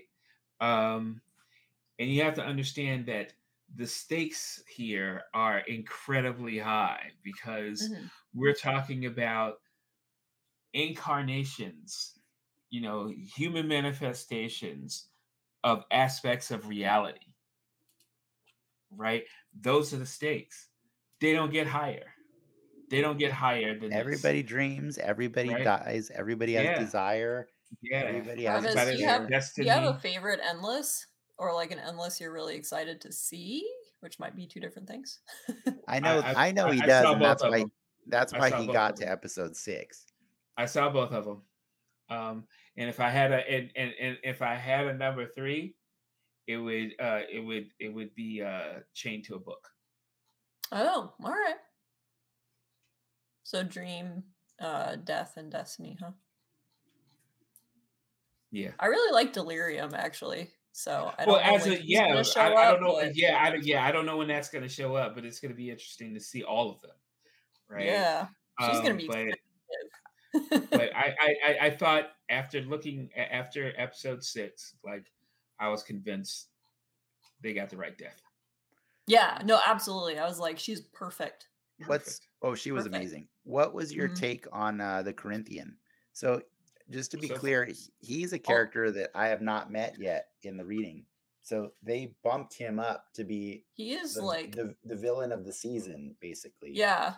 Right? I'm okay with them adding it for them. It's a little weird, but for the most part, I'm Mhm. cool with it. As far as like a casting choice, he's like exact. Like Yep. he looks, Yep. sounds, acts exactly like I would expect him to. I'm boy still waiting for Holbrook the is eyes to he's talk. perfect. I want to hear what the eyes sound like because they Right, get Lindsay? jagged, wordy bubbles. But Right? That's exactly it, right? Like come on, honestly, talk, like, talk. Have Have guys.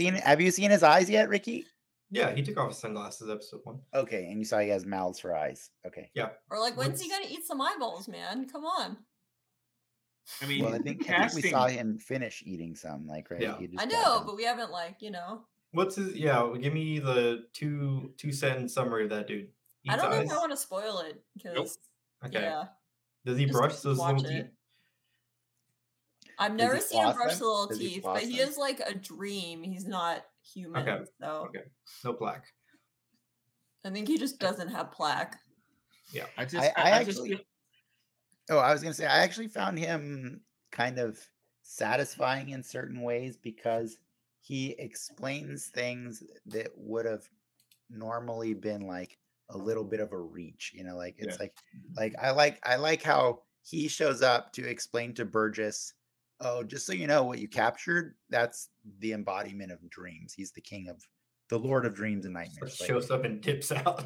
yeah, and he's like, please keep him safe and never let him out so I can go do what I want to do. And then he's out, right? And I really like that because it's like, yeah, if you just cast this crazy spell that you told all your friends was going to capture death, and then you can thoroughly fucked it up to the point where you did not capture death, you need to Yeah. at least look like you know what you did, right? And so Yeah. I like that he had this other supernatural being show up to his door and just explain it to him. Because in the book, he's like, I didn't catch death. Let's go consult the books. Oh, I caught Dream. And I'm like, that's less weird, fun you know. for a TV show. It was less fun. Yeah. I do worry a little bit about them making him more sympathetic. Because he is definitely not at all sympathetic. The comic book. Yeah, and I'm just worrying about that from the perspective of like, you know, people who adopt like Rorschach or like the Punisher as like their banner person. So I hope that doesn't happen in this case. I'm also really curious. There's like a big scene with the Corinthian coming up in one of the volumes pretty soon. I'm wondering how they're going to interpret that if they are trying to make him sympathetic. Because his motivation in this case is self-preservation, whereas that's not his motivation at all in the comics. So that is a pretty big change from his from him. I'm kind of interested to see what they do. And then I guess the other one I had to ask is because they added another character earlier than he appears in the story. And I know Ricky hasn't seen him yet, but Matthew. How do you guys feel about that? Like, because I had to like learn it as I was watching it, you know. But Patton Oswalt as Matthew. You hear him. Perfect. Like, I think he works. He is so in the pocket. Yeah. Like, you know what I'm saying? Well, Patton's always awesome, right? Let's face it, right? He's always awesome. But just as levity, sort of having, you know, the audience's back to some degree, you know, being able to point out like, hey, like this is insane, by the way, right? Yeah. It really is. It's his function, and I like his function because, like, I think he. I was telling Lindsay earlier today.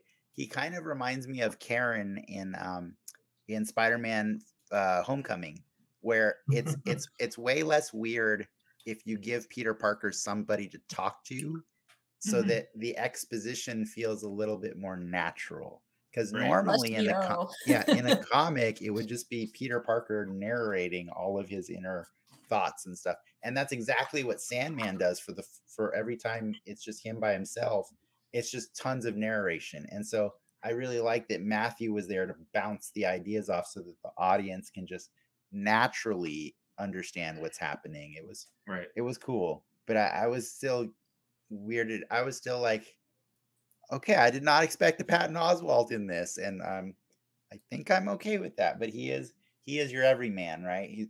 Every man turned into a crow, I suppose. Yeah. So yeah, I think it's going to be an interesting and cool opportunity for Patton to show like off the acting chops a bit, because Matthew does get some pretty intense emotional scenes. So I think that could be really cool. Yeah. I mean, like I said, like not yet, but like later. Yeah. Travis is gonna gush all night long. Like I said, it's nice to see something that you really treasure get executed in a way that you don't think takes away from your enjoyment of the medium historically, but also makes you like, man, like I didn't expect you to go there, but I'm glad you did.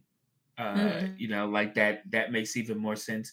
It's not, you know, it's funny because when you make something, right, and you give it like a few decades to steep, right, like there's nothing like being able to revisit what you did and be able to be there to put a finer point on it and say, like, this is what I really fucking meant. And here. The pedigree of people that are helping Neil Gaiman get this show made, it's David S. Goyer and Alan Heinberg.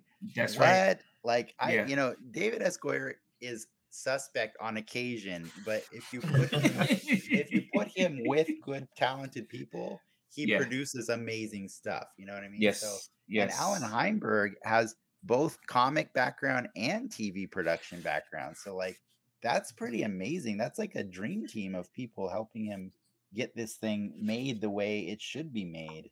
But I do know we could talk about this more like in the soapbox if you want, but we have gone over significantly. And I do want to give Ricky a fighting chance. Like, I want you guys to like, and remember, he's okay with spoilers. I don't know that I will mind at this point, because I mean, by the way, I had to spoil stuff for that trivia. You know what I mean? I had to look up who the hell Daniel Hall was and Hector Hall and all these other people. Yeah, that's a big spoiler. I know. I'm sorry. I did that for your entertainment purposes. I make this face. Yeah. But what if each of you could, like, in one sentence, tease something that Ricky will probably see this season that will get him excited to finish watching it? Go. I would let Travis go first. How do you fight Satan in their own backyard? All right. Holy water, maybe? That seems like step one. Oh man. And when I tell you that was some dope ass storytelling. Like, I loved reading it. I loved it. When I read it yesterday, I was like, oh shit, how are they gonna do this in the show? Yeah, I was. How are you reading it? Is it on DC whatever? It's actually free on DC Is Infinite. It? The first volume, they put it up free. You don't even need to pay for a subscription. You just go on there, search The Sandman, and the first 8 issues are available right now. All right. But then Lindsay owns like almost all the other ones here. Like, I think she's lent some out. So I'm reading the second volume I'm missing a bunch of them actually. As an actual physical thing. How many volumes are there? 10. 10? 10 volumes. Something like that. And it looks like, there's omnibus. Oh, you got the omnibus. Yeah. Nice. Does the episodes follow the each issue? So the first volume of the comic is 8 issues, like I said. The first 6 episodes wrap up all 8 issues. Okay. Yeah, and then I'm guessing the next 5 episodes are volume 2. Actually, I should scratch that. The first 5.5 episodes are volume 1. I was quite shocked on episode 6 when it got to the part where I had stopped reading, and then there was another half hour of the episode, and I was like, well, now we're in uncharted territory. What is this? I love it. And so I kind of told Lindsay, I'm kind of tempted to stop reading it. Yeah, I think you should just stop. Yeah. And just see, because I loved the last 30 minutes of episode 6 so much, because I didn't know what the hell was going on, because I hadn't read it. Like, I will say that was the weirdest thing about reading it. It was like, I read it in the last 2 days, and then as I watched it all day today, I could literally say out loud the exact thing that they were going to say. And then I was so satisfied that they said it exactly. Like, that is how word for word this show is. I'm excited for, I was at the Comic-Con panel for this, and they showed the park scene on the bench. And not having any context of what that was, when they played that whole scene, people lost their shit. So it's like one of the most pivotal scenes in like the whole series. It's an excellent issue of the story. It's the final issue of volume 1. So you will get to read it if you choose to read it on DC Infinite. But it is only 1/2 of the episode 6. One more thing. So if this current season is any indication of like where they're gonna of the quality level and how faithful they're going to be, wherever you see this season, you ain't seen shit yet.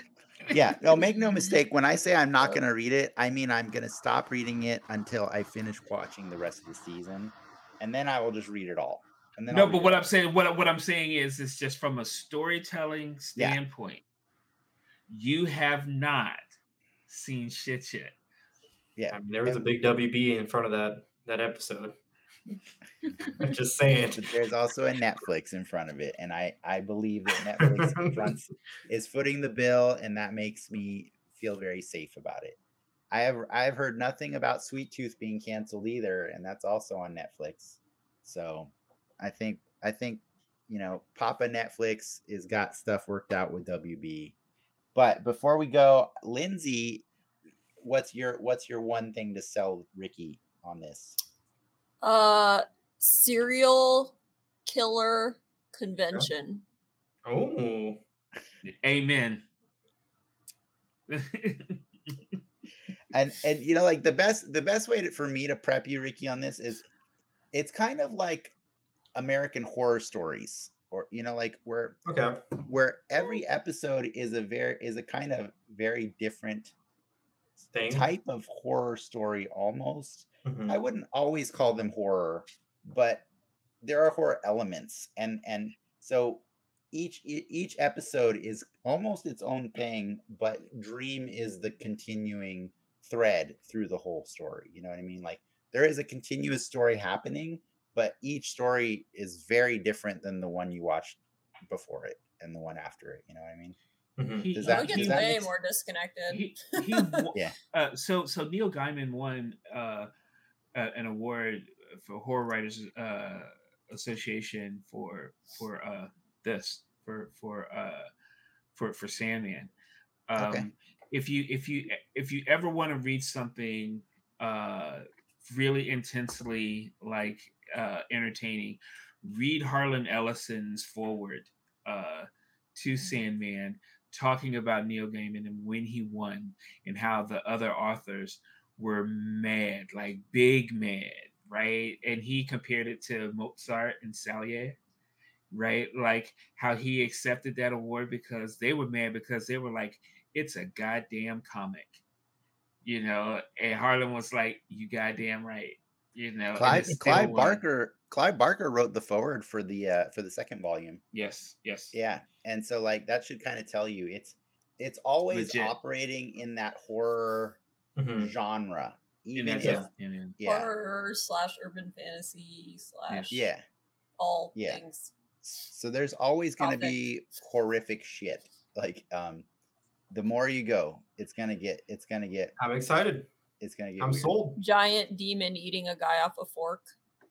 I saw that. I think that was another thing at Comic-Con they showed. I saw some demon eating. Okay. All right. Yeah, I liked it. Okay. Let's get there. But probably no Martian Manhunter. Okay. Model UN meeting, but with gods. Yeah. I think you've already sold him, though. You already sold him. You're good. You're good, guys. You're good. All right. All right. That said, I think we really, really have to wrap this up. Thank you to Travis and Lindsay. If you guys have anything you want to plug before we go, I think we got something for Lindsay. Do it now. Oh yeah. I have an art auction coming up. We're auctioning off some shoes for Artreach, which is this really cool organization in San Diego that brings arts education to different schools and kids in San Diego. There's like 100 or something shoes. So check it out. They're amazing. And the auction's closing on Sunday. Ricky, can you share a picture with them right now or no? I have a picture of my own shoes. Hold on.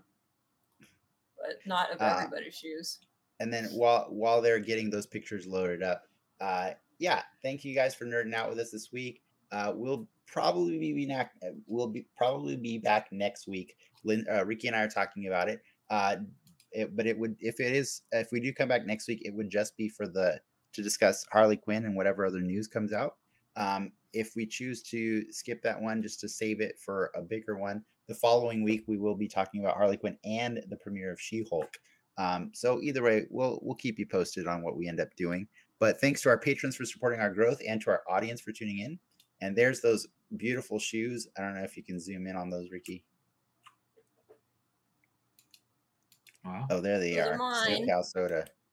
Right there. There's a ton of amazing ones, lots of different sizes. So if you're a shoe fan, there's Igato work. If you follow Igato's an amazing artist. Or just go raise the price in the bidding. Check it out. Pump up those prices. What's up? Go just pump up the bid on everything. Bid on everything. Bid on it all. Bid on everything. Raise the price. All right. Thank you for tuning in. Please remember to like and subscribe if you like this. Please go watch Sandman and Harley Quinn, and check us out on Patreon for our after show, The Soapbox, starting moments from now. See you next time on Den Excelsior, true believers. That's it.